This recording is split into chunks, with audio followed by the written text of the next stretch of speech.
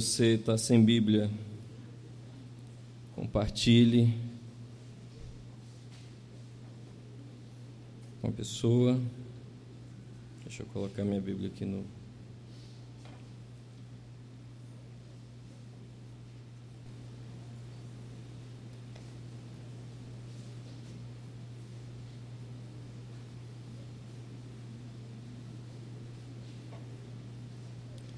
Antes de nós começarmos, eu gostaria de saber se você está nos visitando. Quem são os visitantes daqui? Nós não vamos pedir para você ir à frente, mas queríamos que você pelo menos levantasse assim a mão, para a gente poder dar um oi, apertar a sua mão. Você que está perto aí de um visitante, aperte a mão dele, dê um oi. Sejam bem-vindos, seja bem-vinda. Temos a Juliana ali com o Carlos, da irmã Geni. Nós estivemos lá visitando e agora eles visitam de volta, tá? E é uma bênção e um prazer ter vocês aqui. É parte da graça de Deus derramada sobre nós. E eu queria convidar você a ler agora Hebreus capítulo 6, versículo 9 a 12. Eu queria que você primeiro silenciosamente lesse esse texto. Logo após eu queria ler, para a gente encerrar esse momento. Então, dê uma pequena leitura silenciosa em Hebreus, capítulo 6, versículo de 9 a 12.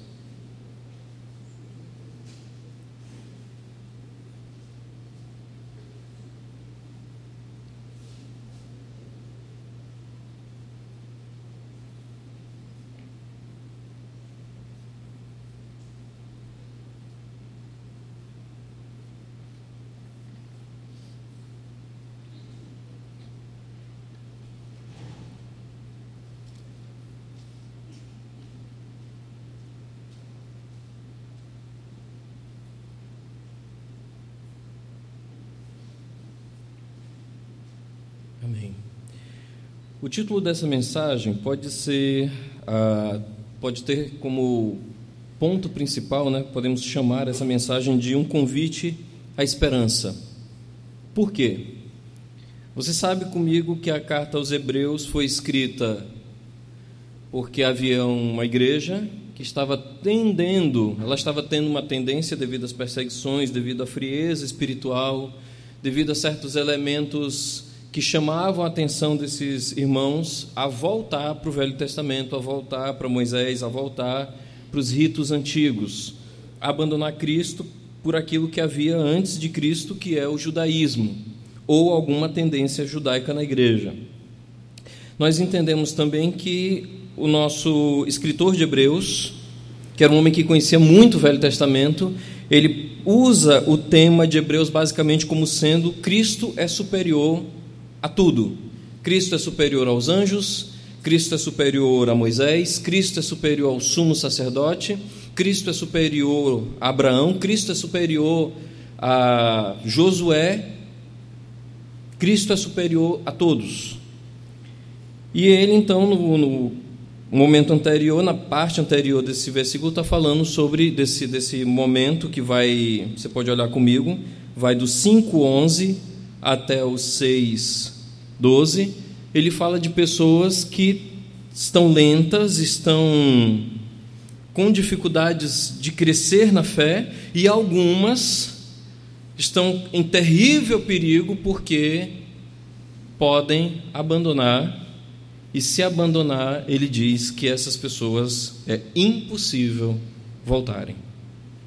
Um texto conhecido como um dos textos mais difíceis da Escritura, porque a gente tem uma tendência séria a achar que se Cristo mexeu com você, se você chorou num culto, se você sentiu um arrepio no culto, se você doeu seu coração num culto, se você foi iluminado com a palavra de Deus, isso é ser convertido. Isso não é ser convertido. A gente tem que ter muito cuidado com isso. Ser iluminado não é ser convertido. Você quer saber o sinal da conversão? Eu vou lhe dar um texto de apoio. Porque a luz veio ao mundo, então foram iluminados. Mas os homens amaram mais as trevas do que a luz. A chave para saber se você é convertido ou não repousa na experiência que você teve com Deus, repousa no tamanho do amor que você entrega a Deus durante a sua vida. Repousa na reação que você tem de amar ao Senhor até o fim dos teus dias. Repousa na reação que você tem de dizer: não me importa o que aconteça, Cristo é minha vida, Cristo é minha morte. Ou como diz maravilhosamente o apóstolo Pedro, quando Jesus em João faz um discurso extremamente difícil, as pessoas o abandonam, Jesus vira para os 12, Jesus não tinha problema de autoestima, dá para perceber nisso. Jesus vira para os 12 e diz: vocês não vão também? Todo mundo está indo embora. Como é que nós podemos comer a carne e beber o sangue dele? Como é que nós podemos participar de uma coisa tão terrível? Como é que nós podemos viver com ele até o fim e morrer por ele? Ele vira para os 12 e diz: vocês também não vão? E aí vem Pedro e fala daquela sensação que um convertido tem: Senhor, para onde nós iremos, se só Tu tens as palavras de vida eterna? Senhor, para onde eu posso ir, se o único caminho que eu vejo que dá futuro para a minha vida e dá realmente acalma as minhas guerras e dá sentido à minha existência é ao lado do Senhor? Então, o escritor de Hebreus, ele diz: essas pessoas que foram iluminadas, essa geração de pessoas que andou com Cristo, que nem aquelas que andaram no deserto e viram as obras de Deus no deserto, mas nunca amaram o Senhor verdadeiramente, cujos corpos ficaram espalhados, essas pessoas, se elas se afastarem, não haverá como voltar, porque elas estarão crucificando de novo o Filho de Deus. Só que ele, é uma nota assim que você diz: Maltos, que nota de desespero. E ele coloca então, como resposta à igreja, o finalzinho desse texto. A gente vai ler agora do 7 até o 12, quero que você acompanhe comigo, porque a explicação de como é que eu sei se essa pessoa ama Jesus está no versículo 7. Pois a terra que absorve a chuva que cai frequentemente, uma grande metáfora, tá? Uma grande metáfora agrícola, pois a terra, nós, que absorve a chuva que cai frequentemente, a graça, a presença, a palavra de Deus, e dá colheita proveitosa àqueles que a cultivam. O Senhor te cultiva, o Senhor está cultivando a minha vida e o Senhor espera uma colheita. Recebe a bênção de Deus. Mas há uma outra terra, mas a terra que produz espinhos e ervas daninhas é inútil e logo será amaldiçoada, seu fim é ser queimada. A pessoa chega, ouve a palavra de Deus, enche-se da palavra de Deus, estuda, vai, e toda vez que você procura um fruto nela, a única coisa que você encontra são espinhos e ervas daninhas. Não sei se você recebeu pelo seu WhatsApp essa semana, mas eu já conhecia esse movimento. É o movimento das mulheres evangélicas pela legalização do aborto.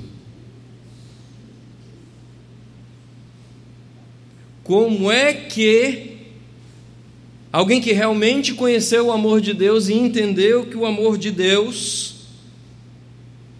toma a nossa vida e a nossa morte, que você não pertence a você, eu não pertenço a mim, nós pertencemos a Deus em nossa vida e nossa morte, defende isso? É espinho e abrolho.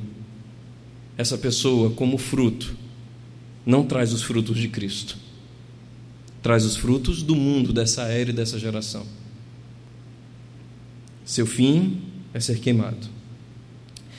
Só que se a gente for ver tudo isso que tem nome de cristianismo, hoje nós estávamos no grupo de WhatsApp da classe de jovens da EBD, as pessoas dizendo que na Páscoa, alguns grupos que eu participo, não estavam falando que Jesus veio salvar o mundo, falou que Jesus era um grande revolucionário, que foi contra os poderosos, o Estado romano, e que Lula é parecido com Jesus.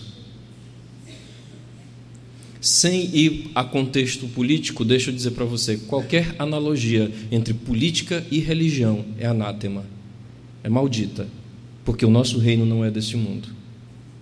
Qualquer associação de política e religião, seja com Lula, seja com Bolsonaro, não olhe com bons olhos, porque o nosso reino não prega política, prega salvação.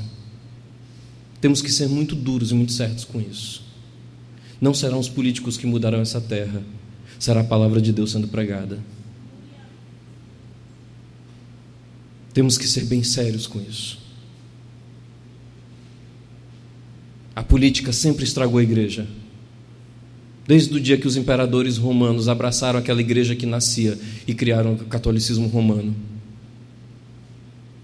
Desde o dia que Lutero se envolveu com os príncipes alemães, a política nunca serviu para a igreja.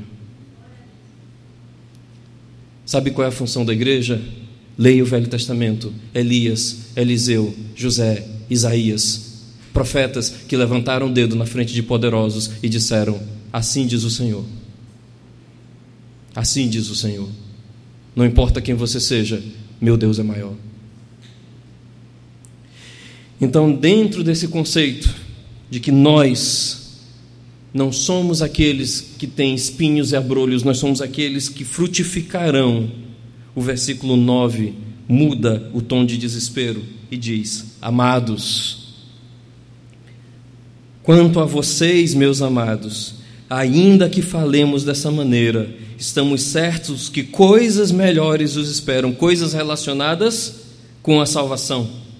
Porque Deus não é injusto para se esquecer do trabalho que vocês fizeram e do amor que mostraram para com o seu nome, pois vocês serviram e ainda estão servindo aos santos. Desejamos que cada um de vocês continue mostrando até o fim o mesmo empenho para a plena certeza da esperança, para que não se tornem preguiçosos, mas imitadores daqueles que pela fé e pela paciência herdam as promessas. Aqui é um convite, amados, aqui é um convite para nós herdarmos as promessas de Deus. As promessas que estão esperando aqueles que andam, que correm, que trotam nessa maratona até o fim.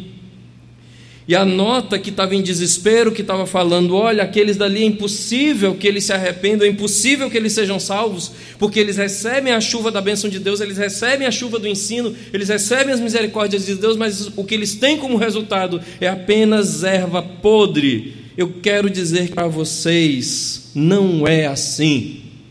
Quanto a vocês, meus... Deixa eu dizer uma coisa para você, começa bem aqui. Essa é a primeira vez que o autor de Hebreus usa essa expressão. Meus amados, uma expressão pastoral, é o momento mais pastoral da carta aos Hebreus. É um momento que quem lê percebe aquele teor meio apóstolo Paulo, de irmãos, eu me ardo por vocês, meu coração queima por vocês. Ainda que falemos dessa maneira, você sabe qual é um coração pastoral? Se você é um pai ou uma mãe, você sabe o que é um coração pastoral. Você sabe que um coração de um pai, de uma mãe, é um coração de que você olha um menino qualquer fazendo uma bobagem, você fica assim,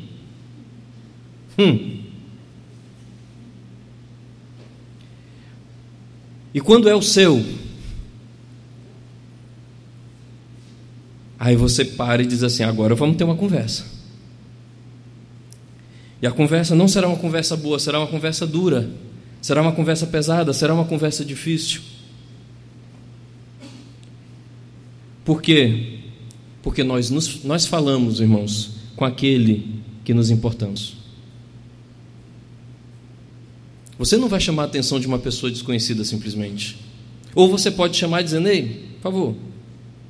Mas se preocupar, se importar, ter a voz pastoral.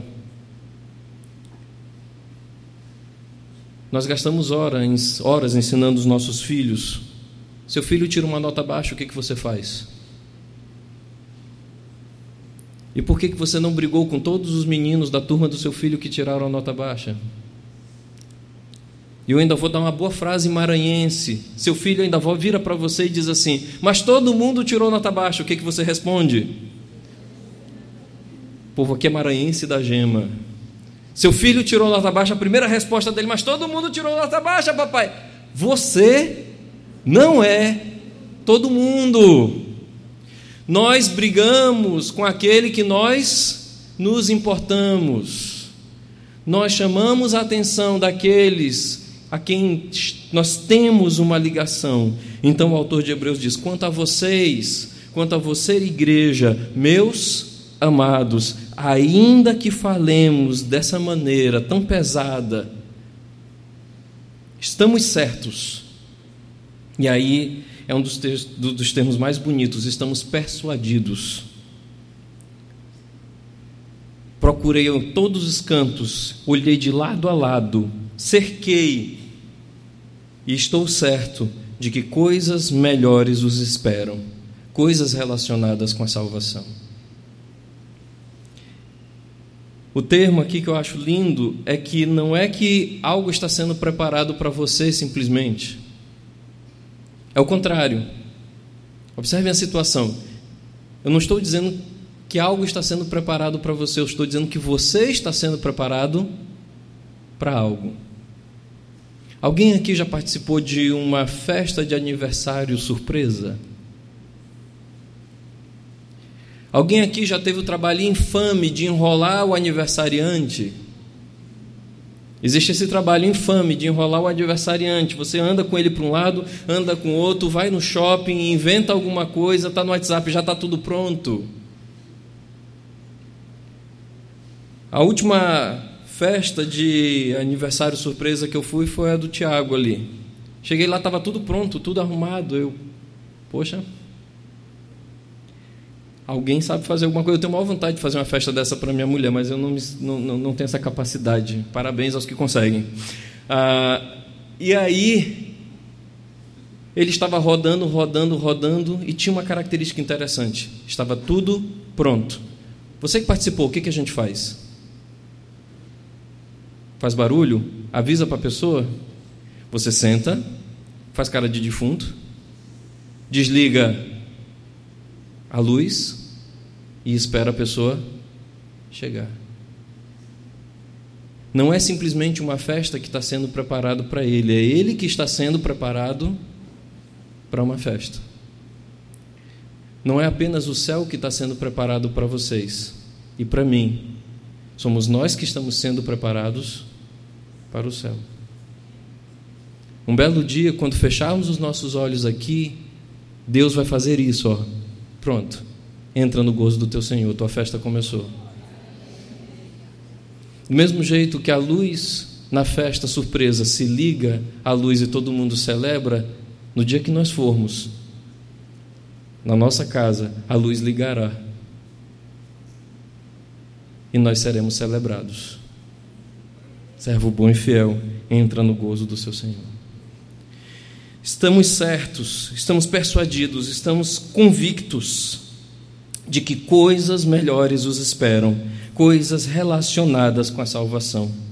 E isso daqui é propositadamente definido. Por que salvação? Porque ele está querendo que você entenda que você não é daqueles que vão ser destruídos porque você conhece a Jesus. Aqueles serão destruídos, aquele que não deu fruto será, mas ele está certo, ele está convicto, ele está convencido, ele está comprovado ao ponto da certeza de que você não irá receber a destruição, você irá receber o futuro glorioso.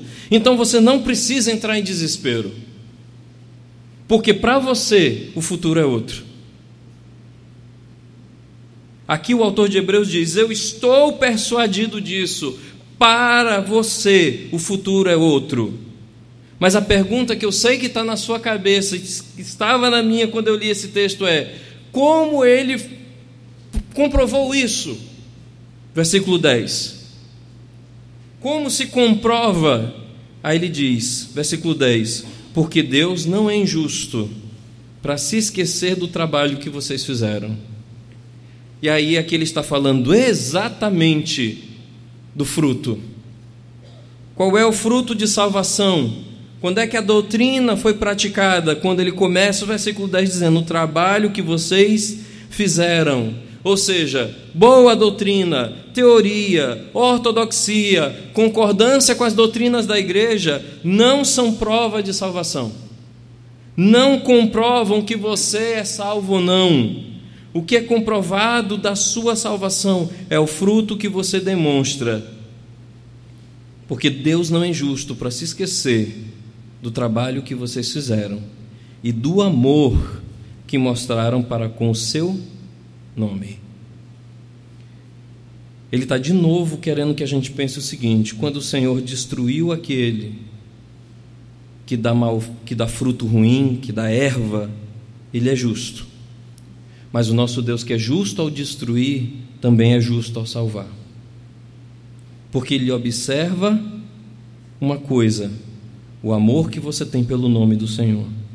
E como é que você tem amor pelo nome do Senhor? Aí Ele responde no finalzinho do versículo 10: pois vocês serviram e ainda estão servindo aos santos. A Bíblia é cheia de textos sobre isso. Um dos mais conhecidos é: como é que você diz que você ama a Deus, a quem você não vê, quando você não ama ao irmão, a quem você vê? Como é que você tem duas vozes, onde você diz: eu amo a Deus, mas você olha o irmão e não cuida das necessidades espirituais, emocionais, físicas? Todas as necessidades são objeto do serviço da igreja. E esse serviço aqui é diaconias. Se você quer um grande exemplo de como Deus vai ver isso no fim, vamos bem rapidinho para Mateus 25. Em Mateus 25,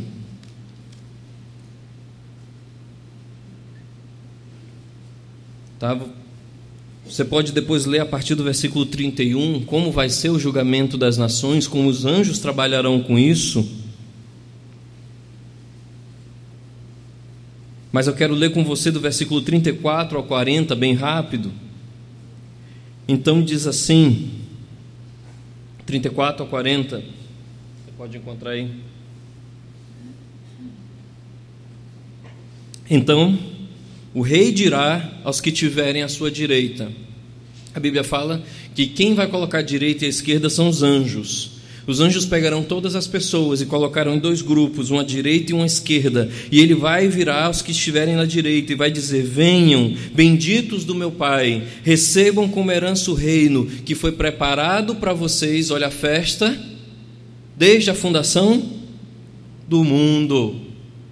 Pois eu tive fome e vocês me deram de comer, eu tive sede e vocês me deram de beber, eu fui estrangeiro e vocês me acolheram, eu necessitei de roupas e vocês me vestiram, estive enfermo e vocês cuidaram de mim, estive preso e vocês me visitaram.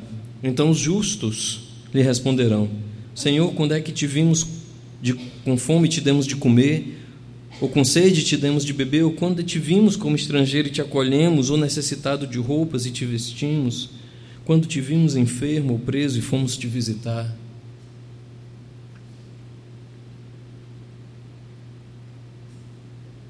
Versículo 40 diz: o rei responderá: digo-lhes a verdade.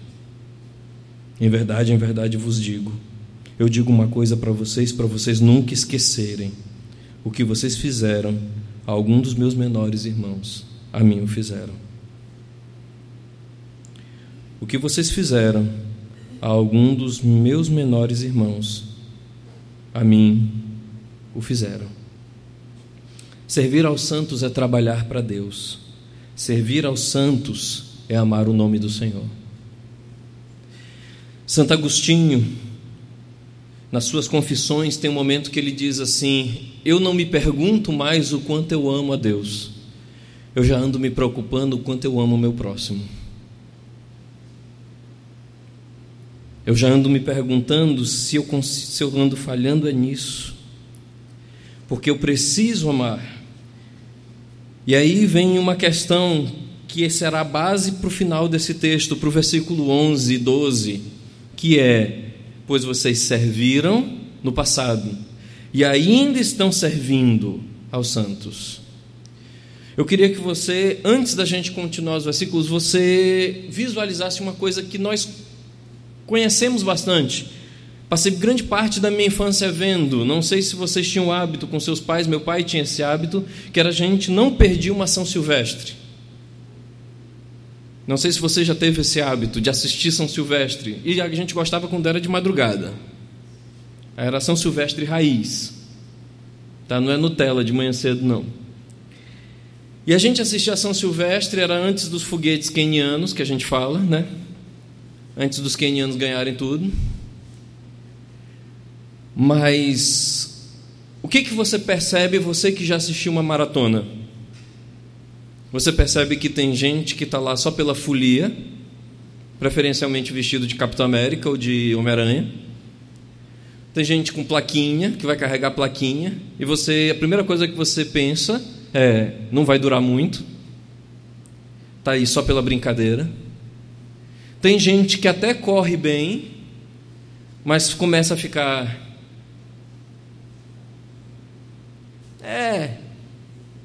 não é nem cansado, ficando mais ou menos.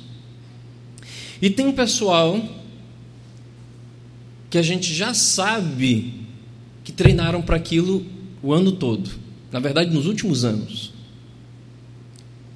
A gente fala que são aqueles que impõem o ritmo. Aqueles que impõem o ritmo. Então, se você corre numa São Silvestre da vida, você tem uma escolha. Talvez você não esteja entre os primeiros, mas você só vai passar da linha se você, em vez de ficar olhando para os que desistem, olhar para os que impõem o ritmo. Maltos, eu não vou chegar entre os 10 primeiros, mas você chega entre os 20 primeiros. E se você for bastante teimoso, você chega. Não precisa de número, precisa apenas chegar. Mas você só chegará se você não olhar para o que desistiu, se você olhar para aquele que impôs o ritmo, para aquele que quis. Por quê? Porque esse é o teste, se você realmente estava correndo com seu coração ou se estava apenas brincando. Não é uma questão de terminar a corrida, é de realmente estar com seu coração e a sua mente dentro da corrida. Vocês já passaram por isso, eu já passei por isso tantas vezes. Concursos, vestibulares. As escolas fazem regras, não pode deixar ninguém sair antes de 1h30 de prova, porque se o primeiro entrega, vem um monte de menino entregar, porque eles não estão com aqueles que dão ritmo, eles estão com aqueles que desistem. Você vai fazer vestibular, você vai fazer OAB, você vai fazer o concurso, você não olha para aquele que entrega a prova primeiro, porque você pensou duas coisas sobre ele: ou que ele é Einstein e sabe tudo, ou que ele entregou a prova e não sabe de nada. E você está diante dessa prova e você está aqui dizendo: se esse povo aguenta, eu aguento. Se esse povo aguenta, eu aguento. Você teve que fazer teste físico para algum concurso, alguma coisa. A pessoa conseguiu 20, outra fez 2. Foi lá para a Barra. Você vai ficar com quem? Com quem fez 2 ou com quem fez 20? Ou você vai sentar, olhar e chorar? Eu quero que você entenda que, a partir desse momento, quando ele diz: vocês serviram e ainda estão servindo aos santos, eu reconheço o passado de vocês. Vocês serviram os santos, vocês trabalharam, amaram o nome do Senhor, vocês estão servindo aos santos. Olha o gerúndio presente, nesse momento hoje, nesse momento agora dessa igreja, você está servindo o Senhor, amando o Senhor, mas eu quero lhe dar uma chave para o futuro. E a chave para o futuro, versículo 11: desejamos que cada um de vocês, ele que agora estava falando no grupo, na igreja, ele agora chama a atenção de cada um individualmente. A sua caminhada com Cristo, o seu desejo de terminar a corrida, o teu cuidado com a tua própria obra que Deus tem feito no teu coração de salvação, de estar alerta, de ler a Bíblia, de desejar o Senhor, de orar com fervor, de clamar pelas promessas de Deus, de tomar a promessa do Senhor para a tua vida, desejamos que cada um de vocês continue mostrando até o fim. Até o fim. Até que Ele venha. Até que se complete. Até que termine a nossa caminhada. E aí, bem aqui, eu quero dizer para você, naquele primeiro momento, Ele chamou como um bom pastor os irmãos de amados. E aqui eu quero dizer para você, isso aqui um pastor, grande amigo meu, pastor Jack Reis, disse para mim: Maltos, a preocupação de um pastor não é se você começa bem, mas se você termina bem. Milhares de pessoas, centenas de pessoas nos nossos tempos recebem Jesus. Quantas terminam? Eu penso na minha geração, quando eu olho para vocês jovens que estão com menos de 20 anos, eu penso na geração que andou comigo nessa igreja quando o prédio ainda era ali. Quantos continuam? Quantos ainda servem o Senhor? Quantos andam com o Senhor? Isso traz uma dor profunda. Eu estava conversando com o Giovanni, somos do mesmo grupo de jovens, mesmo tempo de universidade, mesma época de casamento, mesma época de casamento de filhos, de nascimento de filhos, Sidney, e a gente olha para trás e pensa, e os nossos amigos, quem está indo para terminar? Porque começar é uma coisa, terminar é outra. A preocupação de um pastor não é se você começa bem, mas se você termina bem. Então desejamos que cada um de vocês continue mostrando até o fim o mesmo zelo, o mesmo empenho, o mesmo desejo de coração para a plena certeza da esperança. E aí eu digo uma coisa séria para nós, eu queria já aplicar essa certeza da esperança, que é que o serviço espiritual se manifesta na constância. Eu quero dizer para vocês uma coisa: vir para o culto à noite do domingo não comprova nada, absolutamente nada, sobre sua vida espiritual. É tradicional. Você pode estar em tremendo perigo espiritual e não faltar um domingo, porque a grande coisa que eu me pergunto é por que tem menos gente pela manhã? Por que tem menos gente para orar na sexta-feira? Porque que enche alguns dias e depois acaba, se serviço espiritual se manifesta na constância. Você quer saber se alguma coisa na sua vida é espiritual? É extremamente espiritual, é quando essa coisa é constante. Por isso que poucas coisas ensinam mais sobre Deus para nós do que o nosso cuidado com os nossos filhos. Quantos aqui não viram para os filhos e dizem assim: pelo menos metade desses cabelos brancos foram vocês? E a minha pergunta é: nós desistiríamos deles? Você entregaria seu filho, mesmo ele sendo assim apimentadinho que nem Benjamim? Não. Você entregaria seus filhos? Não. Deus não nos entrega. Por isso que Jesus diz: ninguém os tirará da minha mão. Ninguém o tirará da minha mão. Até o fim, plena certeza da esperança. E ele diz: desejamos que cada um de vocês continue mostrando até o fim o mesmo empenho para a plena certeza da esperança. E aqui eu quero que você aplique aquela visão da maratona do fim de ano da São Silvestre, versículo 12. Para que vocês não se tornem preguiçosos. Não olhem para os que desistem. Preguiçosos em quê, irmão Maltos? Serviço de amor, na fé e na paciência. Mas que vocês sejam imitadores. Aqui ele não respondeu de quem, mas na próxima mensagem de Hebreus você vai saber que a primeira pessoa que ele irá citar será Abraão. A primeira pessoa que ele citará de quem perseverou até o fim será Abraão. Abraão foi perfeito em todos os caminhos? Não, você sabe que antes de nascer Isaac, nasceu Ismael. Ou seja, como eu disse para você, o problema não é começar bem ou cair no meio do caminho, porque a Bíblia fala que o justo cai 7 vezes. Mas acontece o quê? De todas o Senhor o levanta. A questão é aquele que termina como Abraão terminou.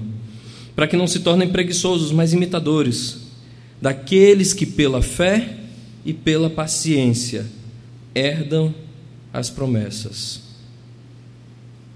Para que então você é chamado, você é convidado hoje para ser perseverante, para ser paciente, para desenvolver o amor pela sua comunidade, para que chegue o dia em que eu e você vejamos as promessas de Deus.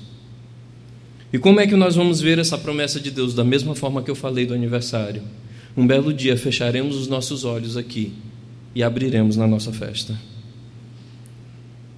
Será o ponto final dessa vida e o início do reino. Eu quero que você imagine uma flecha. A flecha, ela só chega quando ela chega. Bem tautológico, bem redondinho, estranho, né? E onde é que a flecha tem que chegar? No alvo. Você precisa chegar no alvo. Se você manifesta as características que esse texto diz, as características de amar o Senhor, amar a glória do Senhor, amar o nome do Senhor e caminhar, andando e andará em direção ao alvo, você chegará ao alvo. Porque só existe uma marca bíblica certa de conversão, e essa marca é a presença da santificação. Aquele que hoje é menos santificado do que era há 10 anos atrás, repense a sua vida. Olhem para aqueles que impõem o ritmo. Olhem para aqueles que impõem o ritmo. Eu queria concluir com um ponto. Do mesmo jeito que o apóstolo Paulo, por isso as pessoas dizem, comentam, né, os comentadores falam que esse texto aqui é um texto extremamente paulino, tem um espírito assim dos escritos do apóstolo Paulo muito forte no texto de Hebreus, é que as mesmas características da fé, esperança e amor, que você que já estudou o apóstolo Paulo, estão aqui. A fé, a esperança e o amor. Pense num tamboretezinho, né, daqui do Maranhão. São as 3 bases para o crescimento espiritual: a fé, a esperança e o amor. E eu queria dizer para você que você tem esperança, porque se você hoje está colhendo na sua vida o caráter de Cristo, um dia você colherá as promessas. Se você está colhendo hoje o caráter de Cristo na sua vida, um dia você colherá as promessas. É isso que o autor de Hebreus quer nos dar esperança. E eu queria colocar alguns princípios para você sobre esse texto. Alguns princípios que o texto dá para nós. Primeiro princípio: somente diante do desespero podemos ver a esperança. Somente diante do medo de nos perdermos podemos olhar para dentro e dizer: Senhor, eu não sou daqueles que andam para trás e se perdem, porque eu olho para o que está diante de mim. Somente diante do desespero podemos ter a esperança. Pastor Spurgeon, pastor batista, Charles Spurgeon, ele pregou um texto maravilhoso no salmo que diz: das profundezas clamo a ti, Senhor. Não sei se você conhece esse salmo. Das profundezas clamo a ti, Senhor. É um dos salmos mais conhecidos, é um dos grandes salmos de Davi. E eu quero que você perceba a mente linda de Davi ao olhar o Senhor ali. Porque Davi está numa caverna, Davi está totalmente na escuridão, porque ele precisa se esconder. E ele então olha das profundezas clamo a ti, Senhor, eu olho para ti. A realidade do texto é: bendita profundeza, bendita escuridão que me faz ver a luz. E aí Spurgeon faz uma afirmação. Não sei quem aqui já ficou em um buraco ou em um quarto trancado, os teus olhos automaticamente procuram a luz. Se você já caiu num buraco, num poço, ou ficou num quarto trancado, os olhos automaticamente procuram a luz. Bendita escuridão que me faz ver a luz. Bendito medo de ir ao inferno que me faz desejar a salvação. Segundo princípio, não há simplesmente algo guardado para nós. Nós é que estamos sendo reservados e preparados para algo. Mais do que qualquer coisa, Deus está preparando uma festa para nós. Terceiro princípio, servir aos santos é sinal de amor a Deus. Claramente. Quarto princípio, a única marca certa de conversão é a presença da santificação. Serve, está servindo, servirá, permanecerá. Por isso que o nosso conceito de uma vez salvo, salvo para sempre, ele é incompleto. Não é o conceito também de perder a salvação, é aquele que começou a boa obra, há de completá-la até o dia de Cristo Jesus. E agora eu queria trabalhar as aplicações com vocês. Primeira aplicação, pais e mães. Primeira aplicação, olhem o coração pastoral do autor de Hebreus. Desenvolvam a esperança nas suas casas. Pai e mãe, se tem algo que eu tenho a pedir a você hoje, por meio dessa palavra que eu estou falando, desenvolva a esperança em suas casas. Poucas coisas machucam mais os filhos do que um pai dizendo para ele: você não tem jeito, você não tem futuro, você nunca vai mudar. Tire a nota de desespero. Quando você fala para um filho, você não tem jeito, você está dando a ele a mesma nota de desespero que foi dada aqui quando disse: vai para a destruição. Lembra? Ele fala: não, creio que coisas melhores estão esperando por você. Eu brigo com você, eu chamo a sua atenção, porque eu não acredito que você está entre os que vão para trás, se perdem, caem, mas eu acredito num futuro brilhante para você. Pais, aprendam com a Escritura. O coração pastoral desse homem não esmagou a sua igreja, disse: eu vejo vocês na grande festa que está reservado. Olhe para os seus filhos e desenvolvam a esperança em suas casas. Conversas duras só funcionam se tiver esperança. Senão, será apenas desespero. Não existe coisa mais esmagadora do que você saber que você vai acordar amanhã e que ninguém acredita em você.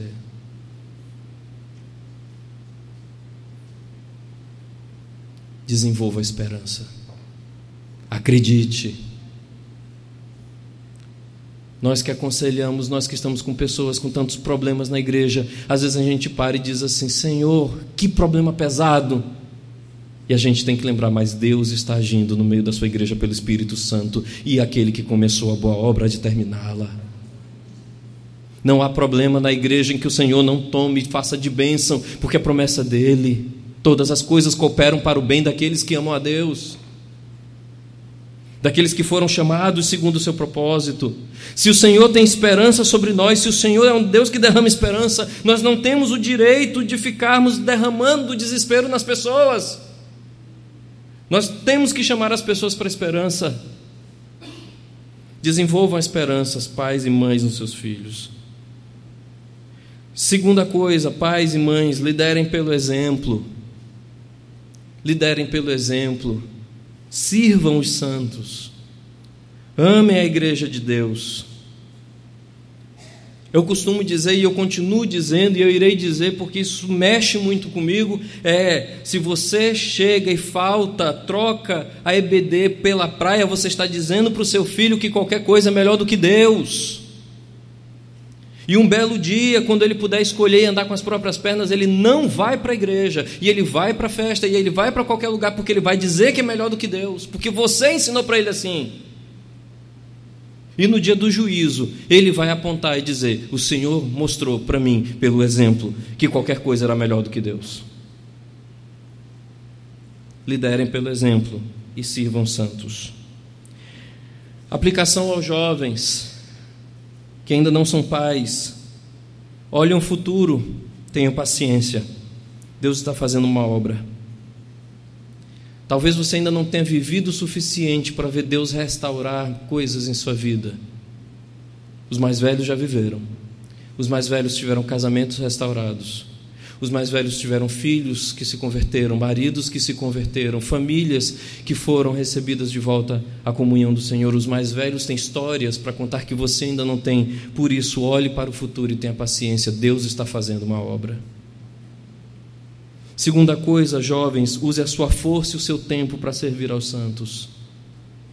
Nós que somos pais, nós temos uma prioridade que foi dada por Deus, os nossos filhos. Porque a Bíblia fala que aquele que não cuida primeiro da própria casa é pior do que o gentio. E nós não queremos ser desprezados de cuidar o mundo e esquecer da nossa casa. Mas vocês, jovens, larguem Netflix de mão. Vamos trabalhar. Usem sua força e o seu tempo para servir aos santos. Terceira coisa, analisem a sua salvação. Nós somos uma era que tem medo de pensar profundamente, tem medo de entrar em desespero. Mas entre em desespero e agarre na mão de Deus. É necessário se agarrar na mão de Deus. Adolescentes, aceitem a repreensão daqueles que vocês veem como piedosos. Eu sei que para o adolescente é muito difícil aceitar a repreensão, mas do mesmo jeito que o autor de Hebreus aqui repreendeu os irmãos com muito amor, aceite a repreensão daqueles que vocês veem como piedosos. Aceitem o conselho daqueles que vocês veem como santos, como homens e mulheres que têm servido à igreja, como homens e mulheres que têm amado o Senhor. E eu queria deixar uma última aplicação para todos. Leiam a biografia dos homens piedosos. A partir do próximo texto vamos falar de Abraão. Mas você não precisa conhecer Abraão. Alguém aqui ainda não leu a história de José?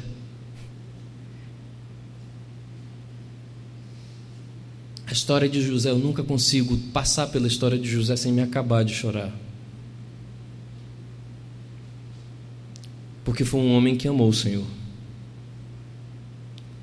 Alguém aqui já leu a história de Elias, que está passando na Record? Não troque a Bíblia pela Record, pelo amor de Deus. Vá procurar ler essa Bíblia. E ter coragem de enfrentar os poderosos. Quantos aqui já pensaram a fazer como Eliseu e dizer: Senhor, eu quero porção dobrada do Espírito? E ouvir sobre a tua vida o que está escrito sobre Eliseu, porque Eliseu fez 2 vezes mais coisas do que Elias. Você já leu a história dos mártires de Policarpo, que quando foi chamado pelos soldados para ser queimado vivo, fez a janta dos soldados? Virou para o soldado que ia queimá-lo vivo e disse: vocês já jantaram? Não. Então sentem, eu sei que eu vou morrer mesmo, sentem, eu oro, vocês comem e depois me levam para morrer. Quando eu li a história de Benjamin White, que era um cara que quando ele foi ter a cabeça cortada, ele manda uma carta para a esposa e diz: eu vou amanhã cortar minha cabeça, e eu vou tão feliz quanto eu fui no dia do casamento, porque eu verei o meu Senhor. Leiam a biografia daqueles que colocaram o ritmo da nossa maratona. Não olhe para aquele monte de gente que se diz evangélico, que está na televisão, fazendo horrores e dizendo que são de Deus. Não são. Você imagina um jovenzinho como Whitefield, que nasceu num bar, o bar era embaixo, a casa dele em cima, aos 9 anos de idade, sabia todos os palavrões que você pode imaginar, um menino criado numa taberna saber. O que esse menino viu? Você imagina uma criança sendo criada num bar, meio prostíbulo, taberna, com tudo que tem, Se você não sabe, vá para o interior. Você vai ver alguns lugares assim. Imagine uma criança crescer ali e se tornar, depois de convertido, um dos maiores pregadores da história. Um homem que chorava ao pregar, e as pessoas diziam: por que você chora tanto? Ele dizia: porque vocês não choram. Por que você chora tanto? Porque vocês não choram. Irmãos, nós somos convidados a ler a biografia desses homens, para que a nossa vida seja impactada por aqueles que dão ritmo na maratona. Leia a biografia dos homens que têm amado o Senhor. Ande diante do Senhor em inteireza de coração. Deseje que o Senhor faça uma grande obra na tua vida. Ninguém quer ser medíocre, ninguém quer ser pequeno. Eu digo uma coisa para você: você está convidado a nunca ser pequeno, se você colocar a tua esperança em Deus, que tem todas as coisas reservadas para ti, coisas concernentes à salvação. Fecha os teus olhos. Eu vou orar e eu vou fazer 2 convites para você. O primeiro convite